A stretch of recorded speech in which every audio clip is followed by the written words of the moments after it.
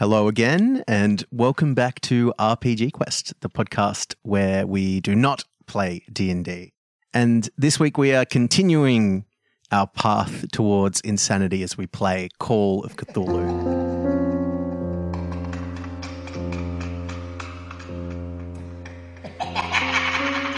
My name is Chris. I am your host and keeper, and I am joined for this little adventure by Detective Jack Cassidy, a.k.a. Panda, a.k.a. Brendan. Hello. What's up, man? Yeah, feeling good. Ready to, I don't know, hopefully watch you go insane. We'll see what happens. Yeah, I mean, that's maybe not ideal, but eventually going to happen. It's, yeah, inevitable. So, I guess where we last left off, it's a rainy Monday morning in New Orleans during Mardi Gras. It's late February. Outside, well, Jack Cassidy is sitting in his car outside the residence of one Dennis Bouchard, one of the members of the most honourable crew of swords, a group involved in this year's upcoming Mardi Gras organisation. Part of the parade, the float. You just managed to nab an invitation to the very exclusive masquerade ball being held by one Randall Fowler, another member of the crew of swords. As you're, investigating these people in relation to the mysterious death of newspaper reporter Peter Gavin, who fell to his death. The police say suicide. His colleague suspects murder. So, after speaking with Dennis Bouchard and realizing that he, ostensibly doesn't seem to be involved in this murder, doesn't seem to know much about these mysterious, spooky yellow signs. What is Jack Cassidy planning to do next? Yeah, so I was thinking about this, and with all the disguises I've been using, certainly it's not a good idea to go talk to Fowler before the party. One, because he, if Screech is around, he thinks I'm a different person. And two, I'd have to keep up the Avery Act probably before the party. So I feel like his choices are either to try to see if he can get in with, Chet Creighton, or I'm sure he's pretty curious about this book at this point. And he's thinking, heard a little bit about a cult some years back, keep hearing about this honorable crew of swords. Maybe it's time to find out what I can about this cult and its history and take a look at that book. Obviously somewhere safe, as advised. Oh, finding out about the events of the past. Yeah. 20 years ago. Of course. Yeah, and to do that, I'm not sure, probably a library is not a place to go for that. Maybe he could check back in with the newspaper man, kind of update him on how things are going and see if he could learn anything, although he's quite busy, so I don't know. We'll see. Give me an intelligence roll as well. See if you have any other ideas that may spring to mind. Ooh, okay. Oh yeah, 39 versus 70, that's a success. Good way to start the session. Beautiful. You could look at this play, have a look at this book. In terms of finding out about this event that happened 20 years ago, another thing that springs to mind would possibly, even given your background, could be going to the police, the New Orleans police, trying to look through the files, maybe even speaking to some of the investigators involved. It's 20 years ago, if they're still around. Yeah, that is a good idea. I as a player didn't even consider it because I'm like, I'm like a shamed cop. But they wouldn't know that. That was very far away. So, yeah, I think that's definitely a good way to go. Cool, yeah. You could head down to New Orleans police if you're so inclined, or what do you plan to do?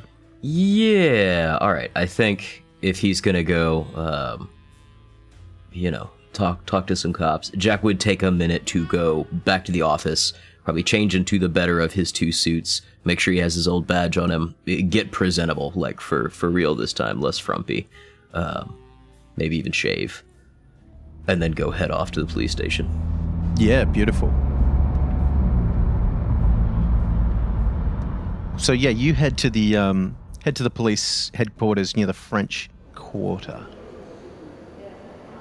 You head in, and there is a front desk. There's a uniformed officer, a young man, sitting there behind the front desk, going through some files as you walk in, and he kind of just looks up to see what you're up to. Yeah, I mean, Jack's probably trying to stand up, as straight as he can, full soldier style, squared off shoulders. And we'll smile down at him, but, just barely. Say, good morning, officer. Good morning. My name is private investigator Jackson Cassidy, formerly of the Chicago Police Department. I am retired from the police force itself, but I'm currently looking through an investigation, and it seems to have some ties to something that might have happened some years back. I was hoping I could maybe talk to some of your boys or look at some of those old files and see if there's any way we could work together. He says, You could point me in the right direction. That'd be much appreciated, sir. I said, yes, no, that probably shouldn't be a problem if you want some old files. Do you know the case? Unfortunately, I don't know the name of the case you might have filed it under. It has something to do with, some event that happened 20 years ago involving a cult down here in the French Quarter. In the swamps? Possibly. I will say, as a player, I can't remember what the exact tragedy was. You would remember that you only heard it from Vargas, who said it was something to do with communities in the swamps 20 years ago. Yeah. Right. And he says, oh, yeah, the swamps. Everyone knows about that. Oh, wow. Yeah, I'll, 1 second. And he gets up from his desk. And then a few moments later, he and another, this time plainclothed detective walk out, not from behind the desk, but walk out through a door into the main hallway where you are. And the detective walks up to you and he says, Detective Fillmore, how can I help you? And he extends a hand. Yeah, vigorously shake his hand. Private investigator, Jackson Cassidy. I was just hoping that I'm new to town and I'm investigating a small matter, private matter. I was hoping that you guys could help fill me in a little bit or let me look over some files about some dealings with the cult in the swamp 20 years ago. My client's pretty concerned about it somehow being connected. Oh, yeah, the swamps. Look, that shouldn't be a problem. Yeah, I can get you some files from that.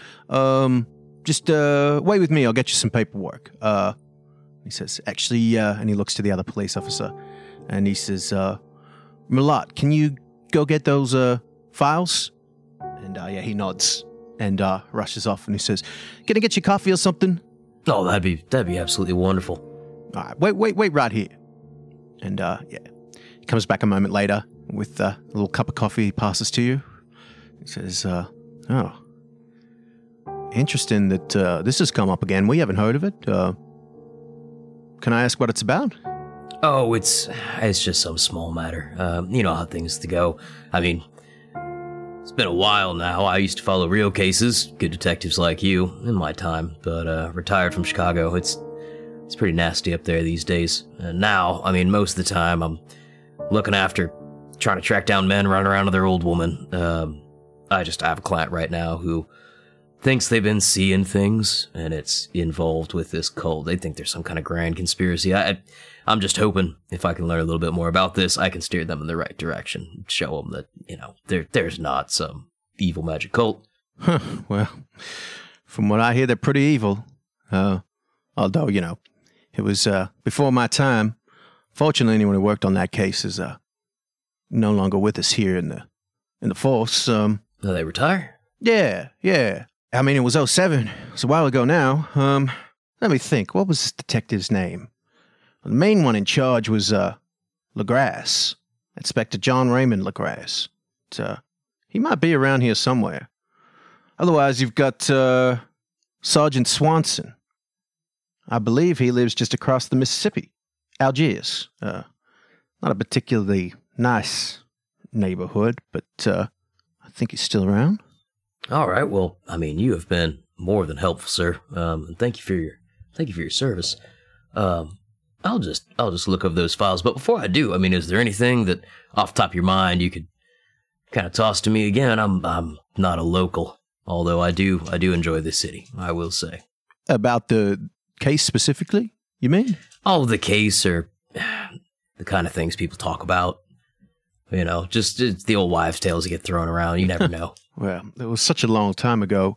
But from what I remember, back in '07, well, there were a bunch of missing women and children disappeared from the swamp communities in the South. And after that, LaGrasse, about 20 men went into those swamps to investigate. And so they say they found nearly 100 degenerate cultists. This is kind of gruesome if you don't want me to go on. No, I mean, I don't have a soft stomach. Well, there were, so they say, dancing naked around scaffolds, holding the mutilated bodies of these missing women and children. Good Lord. LaGrasse and his men burst into the scene, killed a bunch of them, captured the others. A few locals, but, well, the story goes they were mostly seamen, institutionalized, criminally insane. A couple of them were hanged. Yeah, gruesome stuff.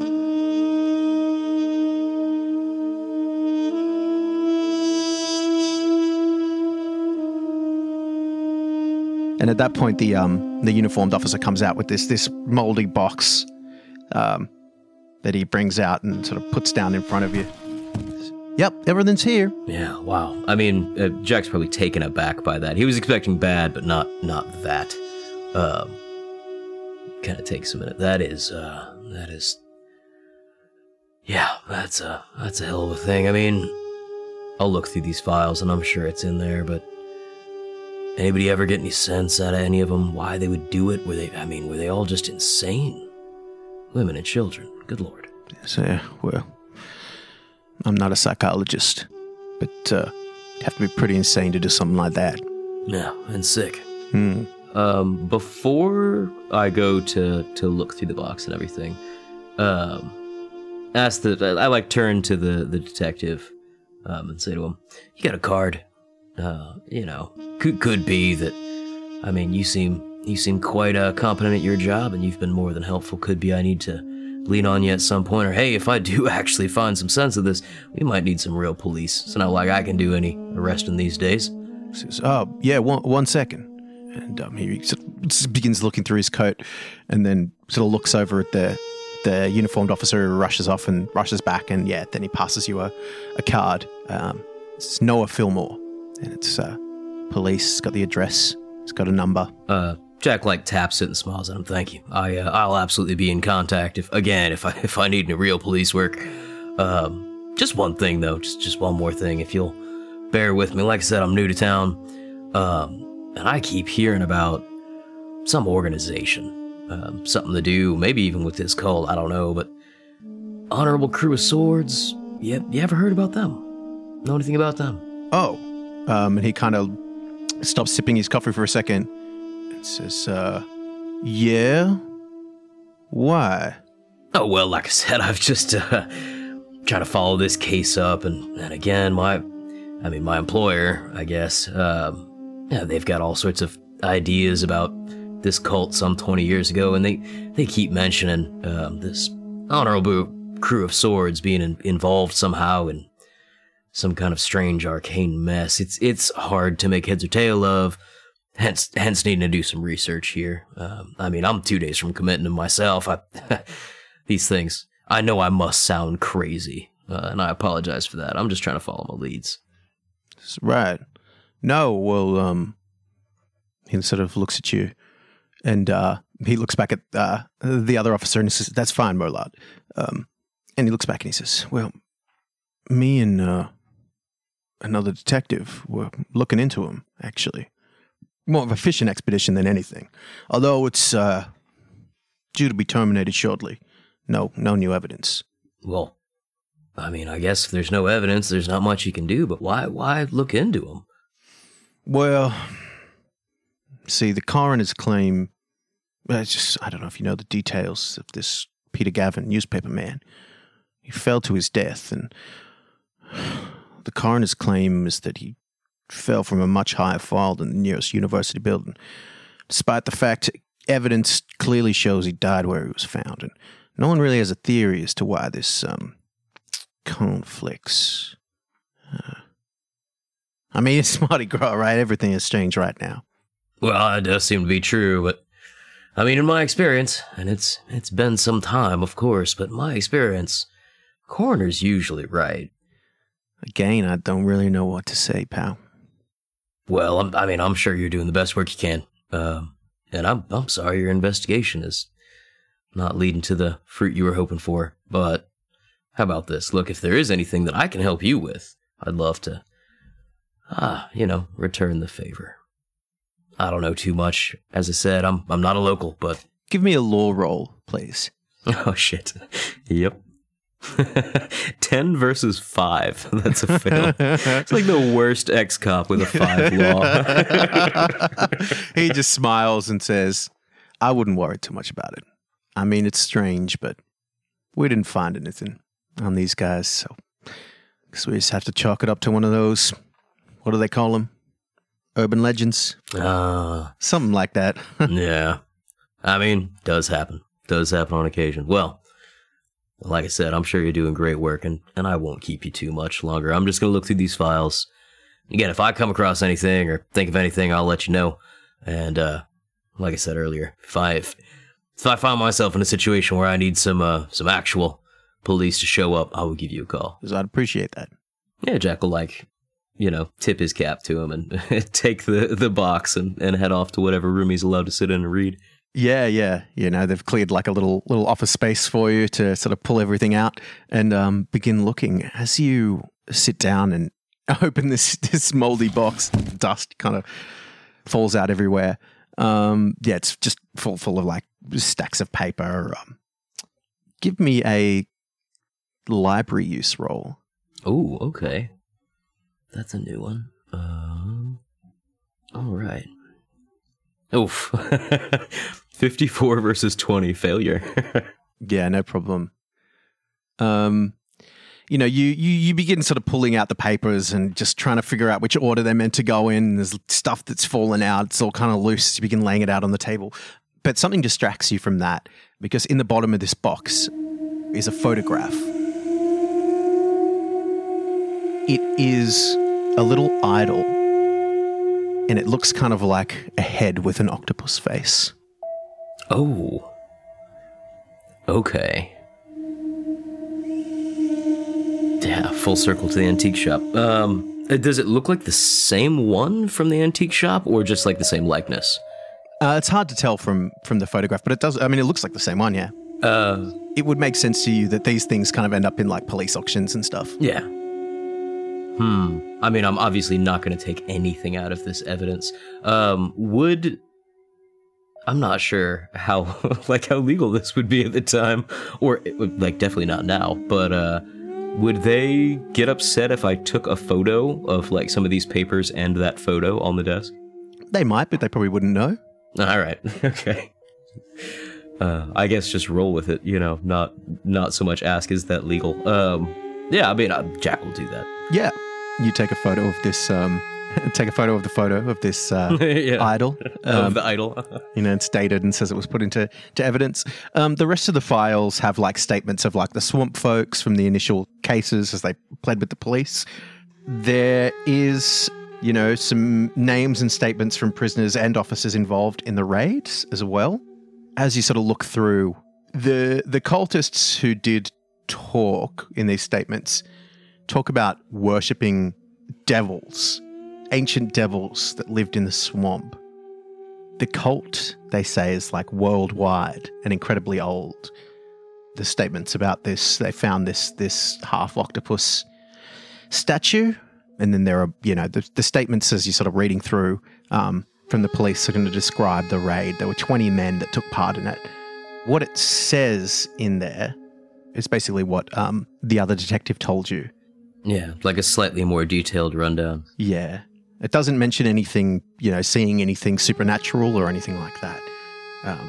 And then there are the names of, the officers on the force. The two of them that stand out to you, of course, that were mentioned were LaGrasse, who's retired, and Sergeant Swanson, who's also retired. Roll me a D6, please. Okay. Well, that's a 1. You're in here for about an hour before you're like, okay, this is probably all the info that I'm going to get. Okay. From these files. Before he packs everything up, I think while he was looking through everything, he particularly would have been looking for like 3 things, trying to piece things together, and we would just like scan one last time to see if like anybody had sketched the symbol he keeps seeing, or there's like a description of somebody who sounds like or looks like Papa Screech, and I'm going to get this wrong because I keep forgetting the name, but Carcosa? The city that was... Carcosa? Yeah, Carcosa. If there's any mention of that, like that city or that name. No, as you're looking through, there's nothing about the symbol, there's nothing about a yellow king, there's nothing about Carcosa. No one named Screech seems to be in there. The only thing that you sort of glean, the cultists refer to this half octopus, half dragon thing as sort of identified in one of the statements as their chief god, the great Cthulhu or Thulhu. Yeah, I mean, Jack will make a note and be like, "That's a strange name." Yeah, but probably not take too much stock in it. I think he's starting to come around on like there are maybe things we can't explain, but he's certainly still not at a point where he believes really any of this. Of course, yeah. But then you get a bit of detail about Sergeant Swanson, including his current address, which is in Algiers, just across the river there, the Mississippi. Yeah, I guess packs everything up in the box, brings it to what was his name, Malat? Yes, and thanks him for I really appreciate you boys letting me have a look. I didn't find much, but hopefully what I have will help me in this case. I might go and visit former Detective Swanson. I mean, would that be appropriate? I mean, would he be amenable to that, or you think better to leave him alone? Assuming that they know each other, Malot, this is the young uniformed police officer. Yeah. He says, he sort of shakes his head and says, before my time, I don't see why it wouldn't be. Yeah, Jack slaps the desk with a smile. He's like, well, I guess I'll just have to give it a shot. Again, thank you for your time and your resources. It's no problem. Yeah, I think he grins at him. He's like, keep doing good work. You'll be detective one day. And heads out. Cool, yeah. Are you going to head to this address of this Sergeant Swanson? Yeah, I think he's starting to get to the point where he's real itchy to see what's up with that book. But before, yeah, let's go see Swanson before he does. So I'm real concerned the minute he opens that book, I go insane. Yeah, feeling a little apprehensive about it. No problem. Yeah, so you drive across south, across the Mississippi into Algiers. As you get there, yeah, this is like one of the poorest neighborhoods in New Orleans. There's trash blowing through the grimy streets. Gangs of youths sneering sort of as you drive through. And then you come to what appears to be a crumbling, overgrown brick monstrosity, this tenement. And yeah, it just exudes an aura of despair and defeat. It's quite sad. Yeah, I think Jack is probably more comfortable here than he'd like to admit, kind of looking around like, well, this is probably where I should be. Lucky I have a friend who got me a job. He's going to hold out his notebook in front of him, almost as if he's like a newspaper man. He's not going to use a disguise, but try to be very forthright as he gets out the car and walks up the steps and knocks on the door. Yeah, of course. It's only after some quite persistent knocking that you hear a voice on the other side, like, Jesus Christ. And then the door opens and you see this man, probably in his early 60s, about 6 feet tall, unshaven, considerable paunch. His face is like heavily veined. He's got like the alcoholic's nose. He sort of opens up the door and looks at you and just says, "Yeah." Sorry to bother you, sir. So why did you? Well, I ask myself that every day. Detective Swanson? It just like smiles at him. Used to be Detective Swanson. Yeah, well, we've got that in common. I used to be Detective Cassidy. Now I'm Investigator Cassidy. Look, I ain't gonna lie to you. I got some questions to ask you. I hope that you're willing to sit down and talk to me a little bit about, maybe your most harrowing case. Might be hard to go through, but pulls out his flask from his coat. Takes a drink and hands it over to him. But if you got the time. Yeah, seeing that, he like snatches it from you. And then opens the door and walks in. It's just, don't know what I can tell you. As he begins to clear some space in this rundown, awful apartment. Pulls out a chair for you. And does the same for himself. Yeah, sit down, pull out, I think Jack like rolls his own cigarettes, pulls out his like pack of tobacco, rolls a couple cigarettes, passes him one.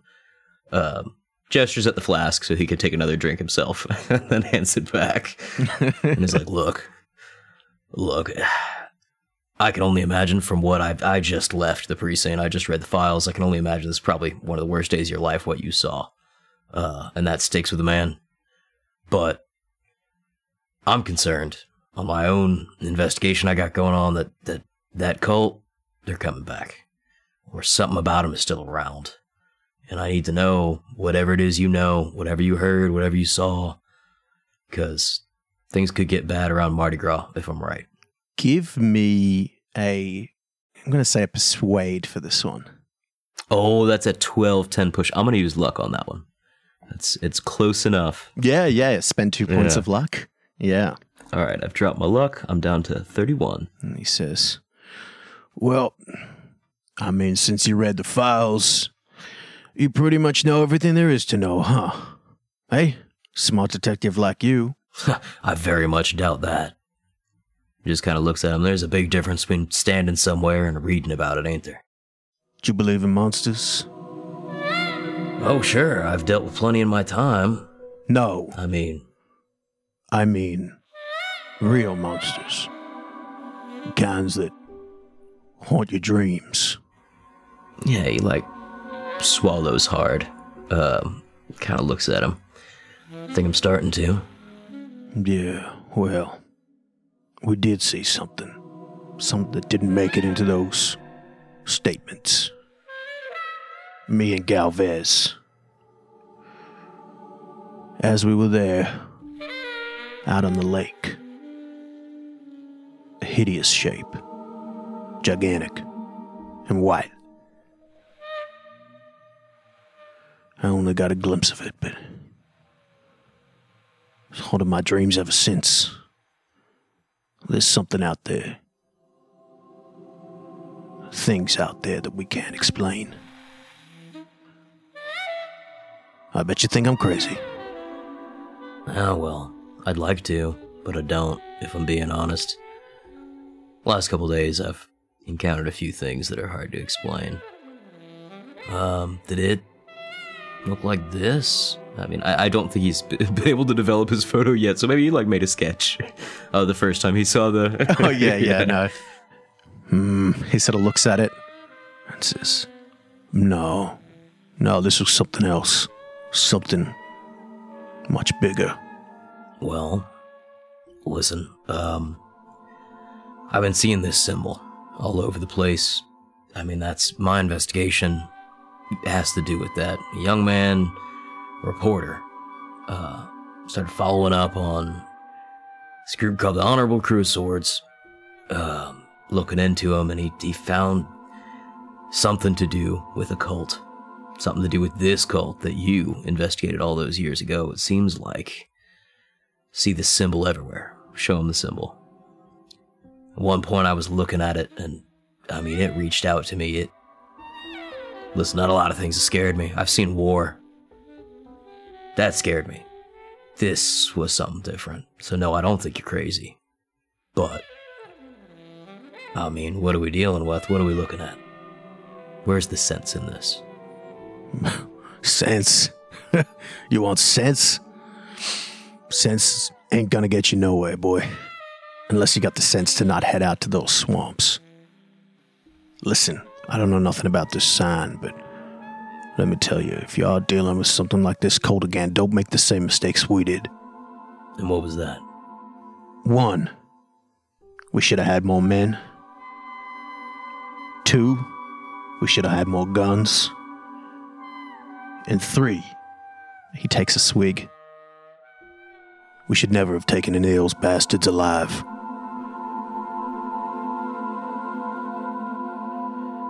Now listen, I do appreciate the visit, but I got nothing else to add.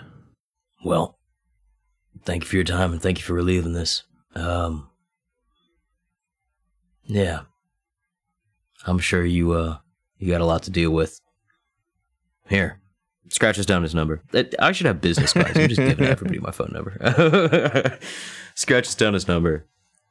Pass it across to him. He's like, look, I'm looking into, like I said, this honorable crew of swords. I'm looking into this symbol, something called the Yellow King. And I'll take your advice. If you think of anything else, might be able to save some lives or stop something from happening, you let me know, all right? I will do. Well, you have yourself a fine day. And try to rest. Yeah. Yep, head out. Like, there's so much that, like, kind of love to, like, look around his place and, like, see how far deep he's gone. But the guy's obviously cracked. Not gonna push my luck with him. I don't think he's done anything wrong. He's just seen too much. So yeah, just head out. Get back to the car and make some notes. Maybe it's time to finally look at that book. Yeah. Somewhere safe. I assume maybe heading back to the apartment. Yeah, I think he goes back to the apartment, unlocks the desk, pulls out that symbol, gets all his notes together, and pulls out the book, starts to unwrap it. Yeah, you begin to peel away the paper that's the strings in the paper that's binding this book. And as you do, as you begin to peel it back, you see rich black leather, and then at the front, kind of stamped, embossed in yellow, this symbol. Give me a sanity roll, please. Yeah. Oof. 1248. Hard success. Luck. Nice. You sort of take a deep breath as you look at this symbol, and you kind of feel like you begin to see it squirming again, but you blink hard and it stops. Yeah, I think getting over that first hump, gulps. Again, like, takes a minute to stare at the symbol and make sure it's the same. Like, it obviously is, but as he's just, like, blinked to try to brush away, that slightly haunting image, it'll take a minute to, like, verify this is real, and then open the book and start skimming. Yeah. Oh, sorry. Roll me a d4. Okay. That's 2. 2. So you're going to lose 2 points of sanity. It just seeing this book. All right. And as you go to open it, it's quite a few pages. It's going to take you like some hours to read the whole thing. The title page lists no date, no author, no publisher, and there are no page numbers either. Yeah, that's what I was about to ask. As he starts flipping through it. Do you begin to read this thing? Not sure how to do this. Like, I almost think he's starting to buy into, like, some of this strange fate stuff or whatever, mystic things. So he's, I don't know, like, with the book open, maybe hold out the symbol over it as it's whatever, an eye, and just, like, randomly flip pages and see if he's drawn to something. Not at first, no. As you begin to flip through the book, you see it has, first all the dramatis personae, the main character, the Queen. There are some princes, some princesses, advisors, servants, the priest. It appears to be about a royal family. And as you continue flipping through, you see that the play is told in 3 acts. The play itself seems strange, almost contradictory in parts.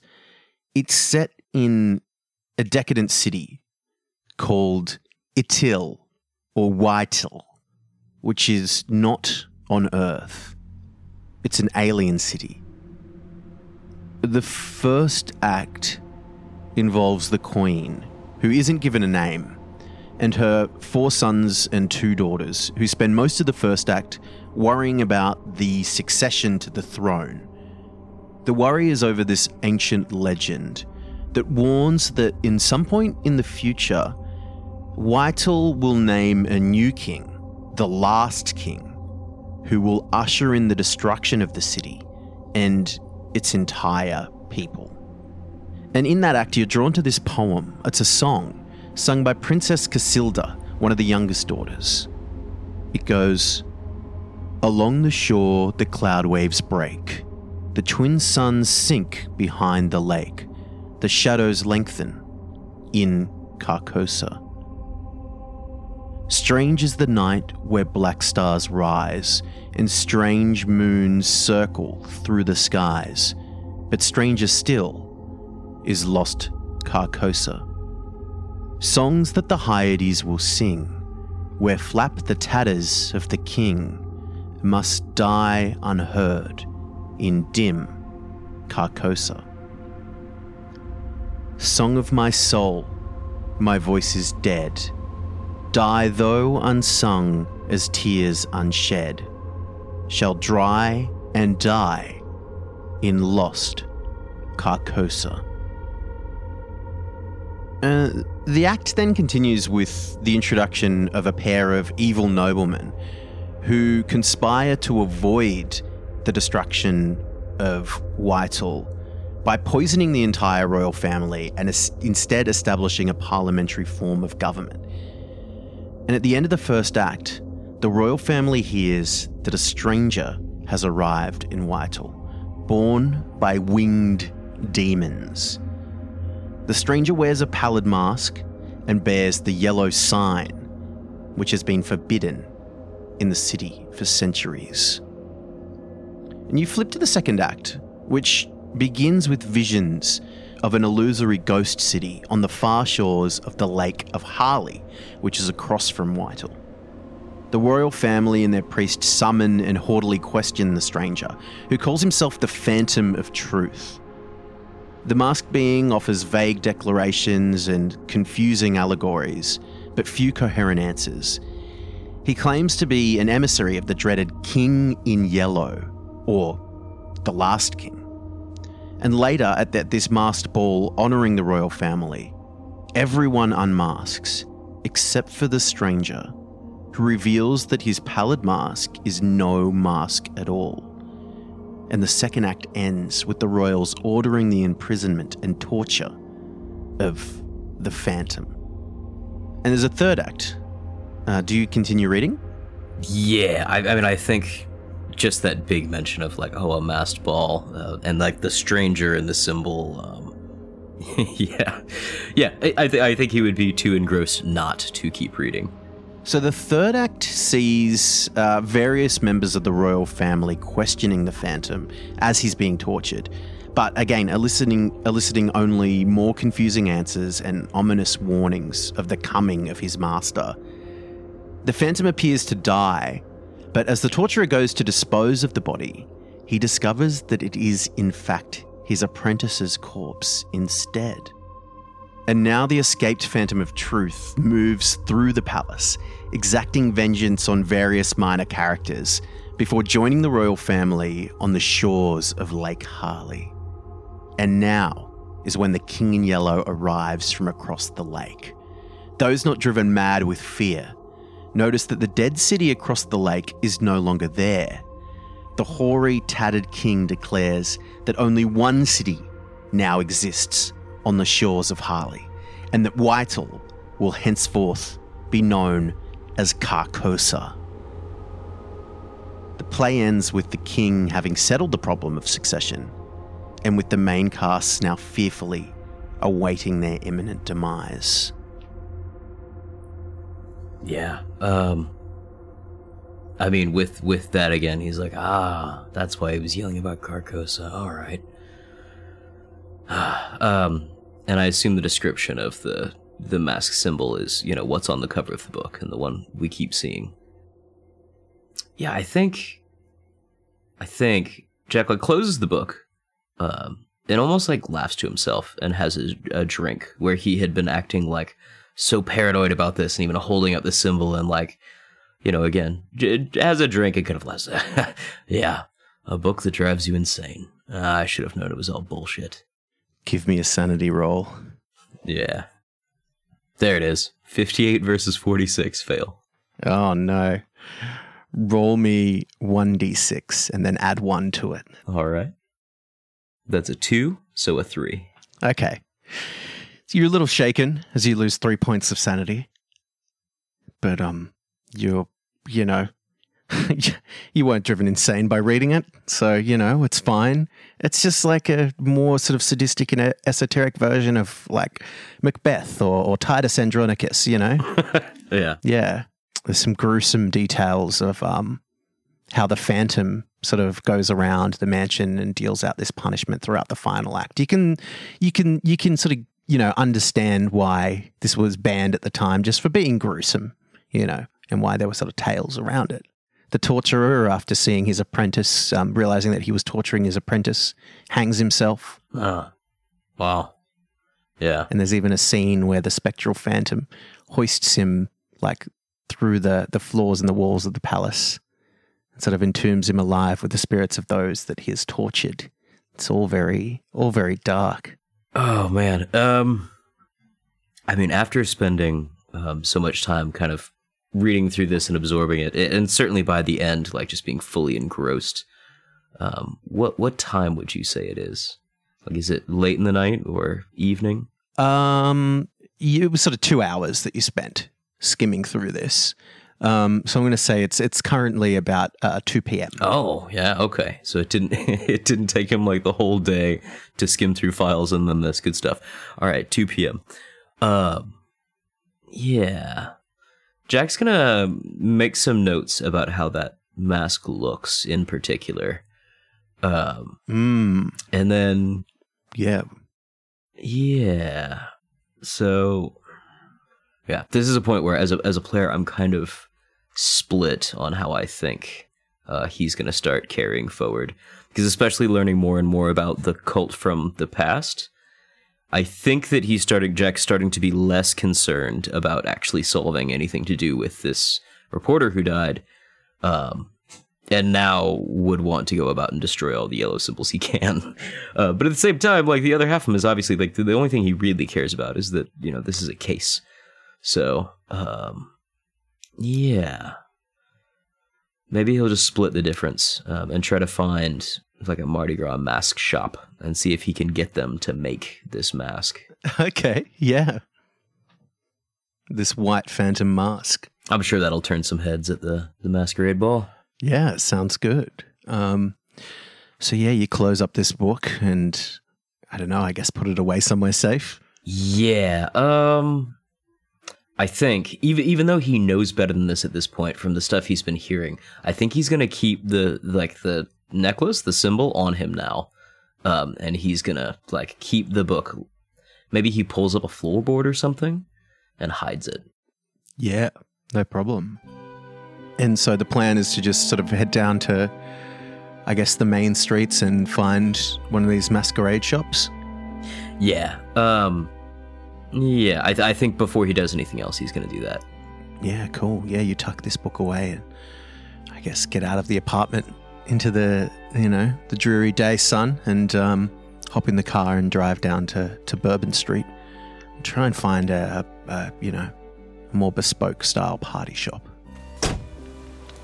Yeah, as you get out of the car and begin kind of walking down the street, looking around, trying to find a place, you see hanging from the side of one of these buildings now as some sort of Mardi Gras decorations are up. There's paintings, there's placards, there's, decorations. Amongst them all, flapping gently in the wind is, a black flag with this yellow sign on it being put up as part of the decorations.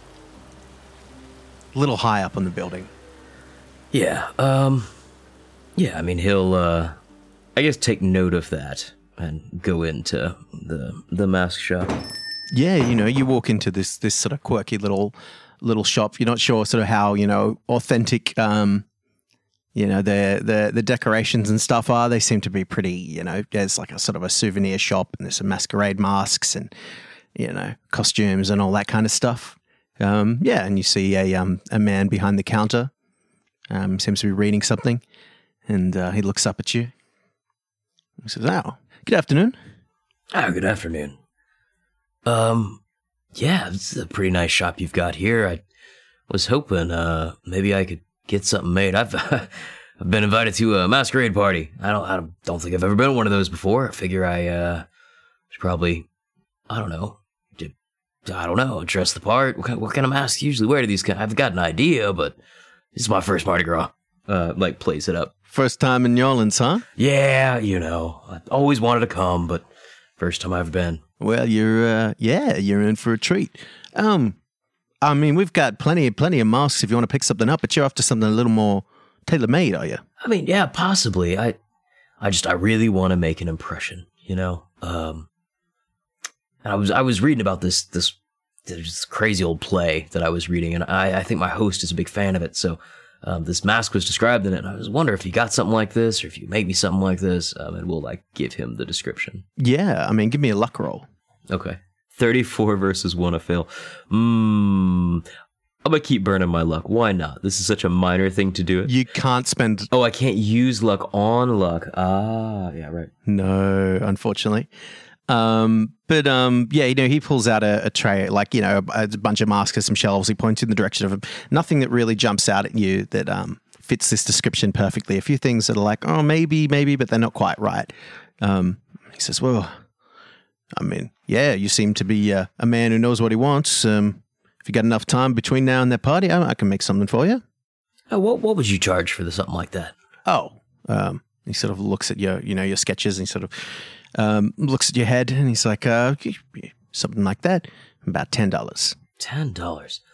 And you could have it ready by, I guess, Mardi Gras night? Oh, yeah, absolutely. Got a few orders, but we should have enough time to make something. Well, I can't tell you how pleased I am. I'm really excited, like I said. I mean, like you said, first Mardi Gras. I will happily commission you to do that work. Yeah, well, love the business, and you won't be disappointed. And he sort of, goes to take down all your details and sort of measure up your, your head and your skull. While he does, I'll I guess make a point of holding out that symbol on the necklace and be like, "You ever seen anything like this before? I keep seeing it around. I was given this. I was told it would bring me luck." And continue to play like the dumb tourist. He says, I must confess I'm not really much of a voodoo expert. But I mean, if you want to find information about something like that, you want to head towards the more, voodoo part of town. Trem. It's a mostly black neighborhood west of the French Quarter. Trem. All right. I mean, you know anybody in particular? You point me in any directions? Somebody who might be maybe a bit of an expert? Again, I'm new here. I don't know too much. Oh, yeah, there's a couple of places around there. I mean, you probably want to head down to something like Urzul's.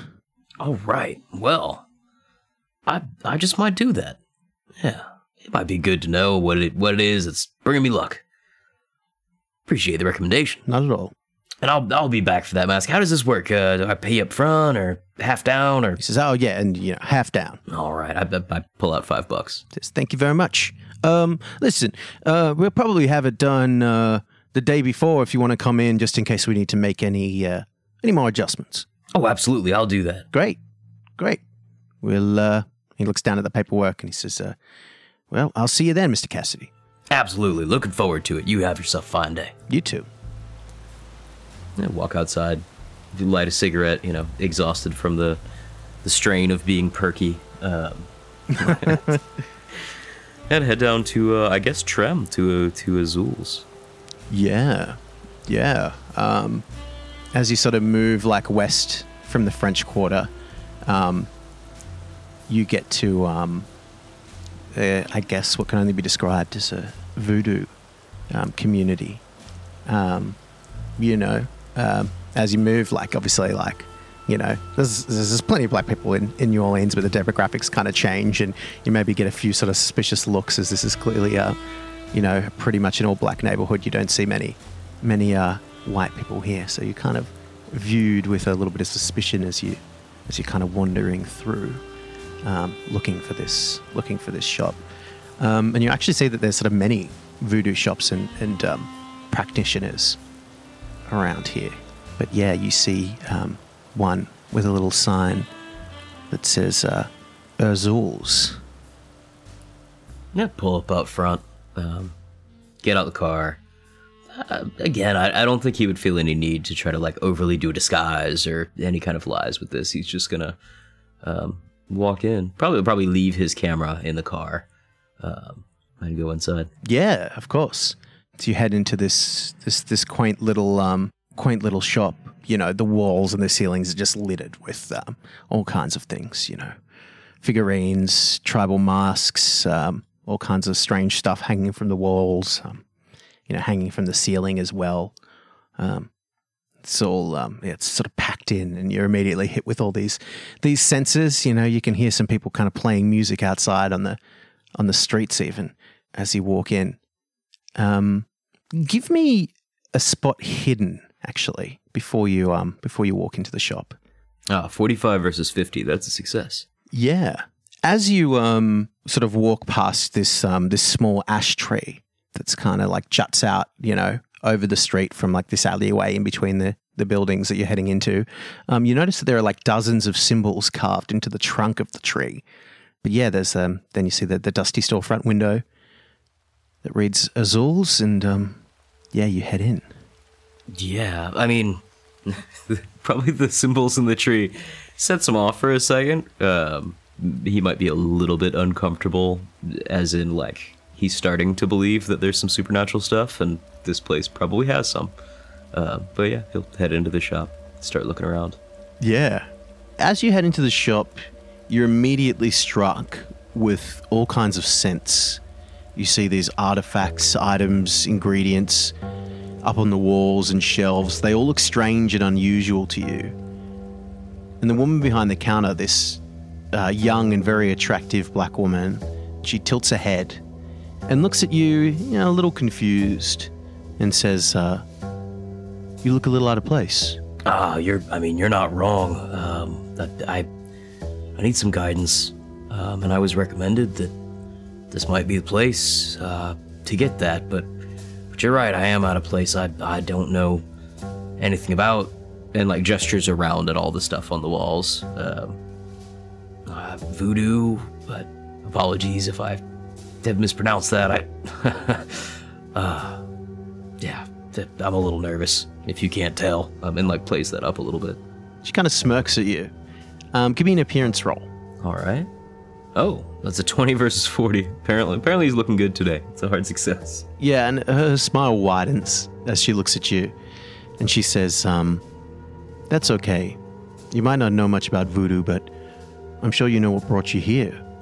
Why don't you tell me that?" Oh, absolutely. Yeah, I mean, may as well cut to it. He will like take off the small necklace and put it on the counter and say, "Look, I'm gonna be honest with you. I am a private investigator, and I've been in the middle of a small investigation regarding a newspaperman who had quite a strange death, and at every turn, I keep running into this symbol.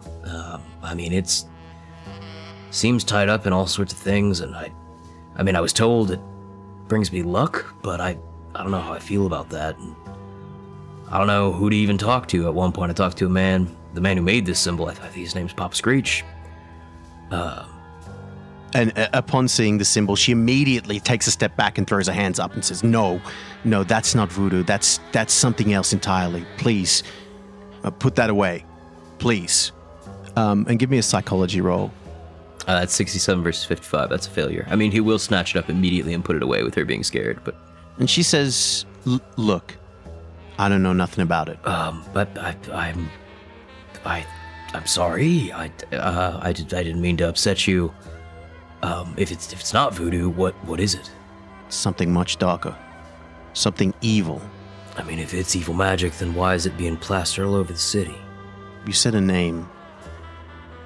Screech. That's the man who's painting it. I think I'm going to ask you to leave. I understand. I didn't mean to offend you, and I just, ma'am, I'm not sure where to turn to. I really need some help here.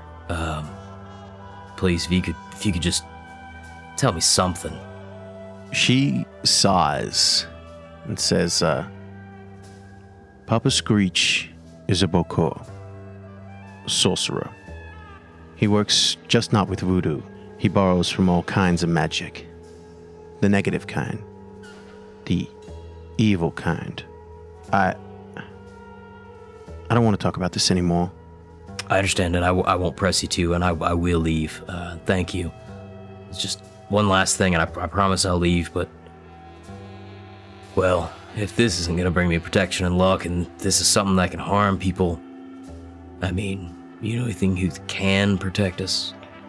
And she reaches down from under the counter and pulls out this little necklace. Seems to just be like a bunch of cloth kind of folded in and wrapped in on itself. And she puts it down. She says, take this. Thank you. Well, I'm not sure how this works, but what do I owe you for this kindness? She just shakes her head and waves her hands. Yeah, I mean, he'll pick it up. And again, like, give her a very circumspect nod. And again, say thank you. I'm sorry if I brought anything bad into your shop here. I will go. And again, thank you. And she nods and gives you this almost sympathetic look as you walk out of the shop and back onto the street. And that is where we will leave this episode of RPG Quest. Yeah, all right. And we will be back again to continue the scenario. Yeah, looking forward to it. Bye. See if we can make me go insane next time. We're getting there.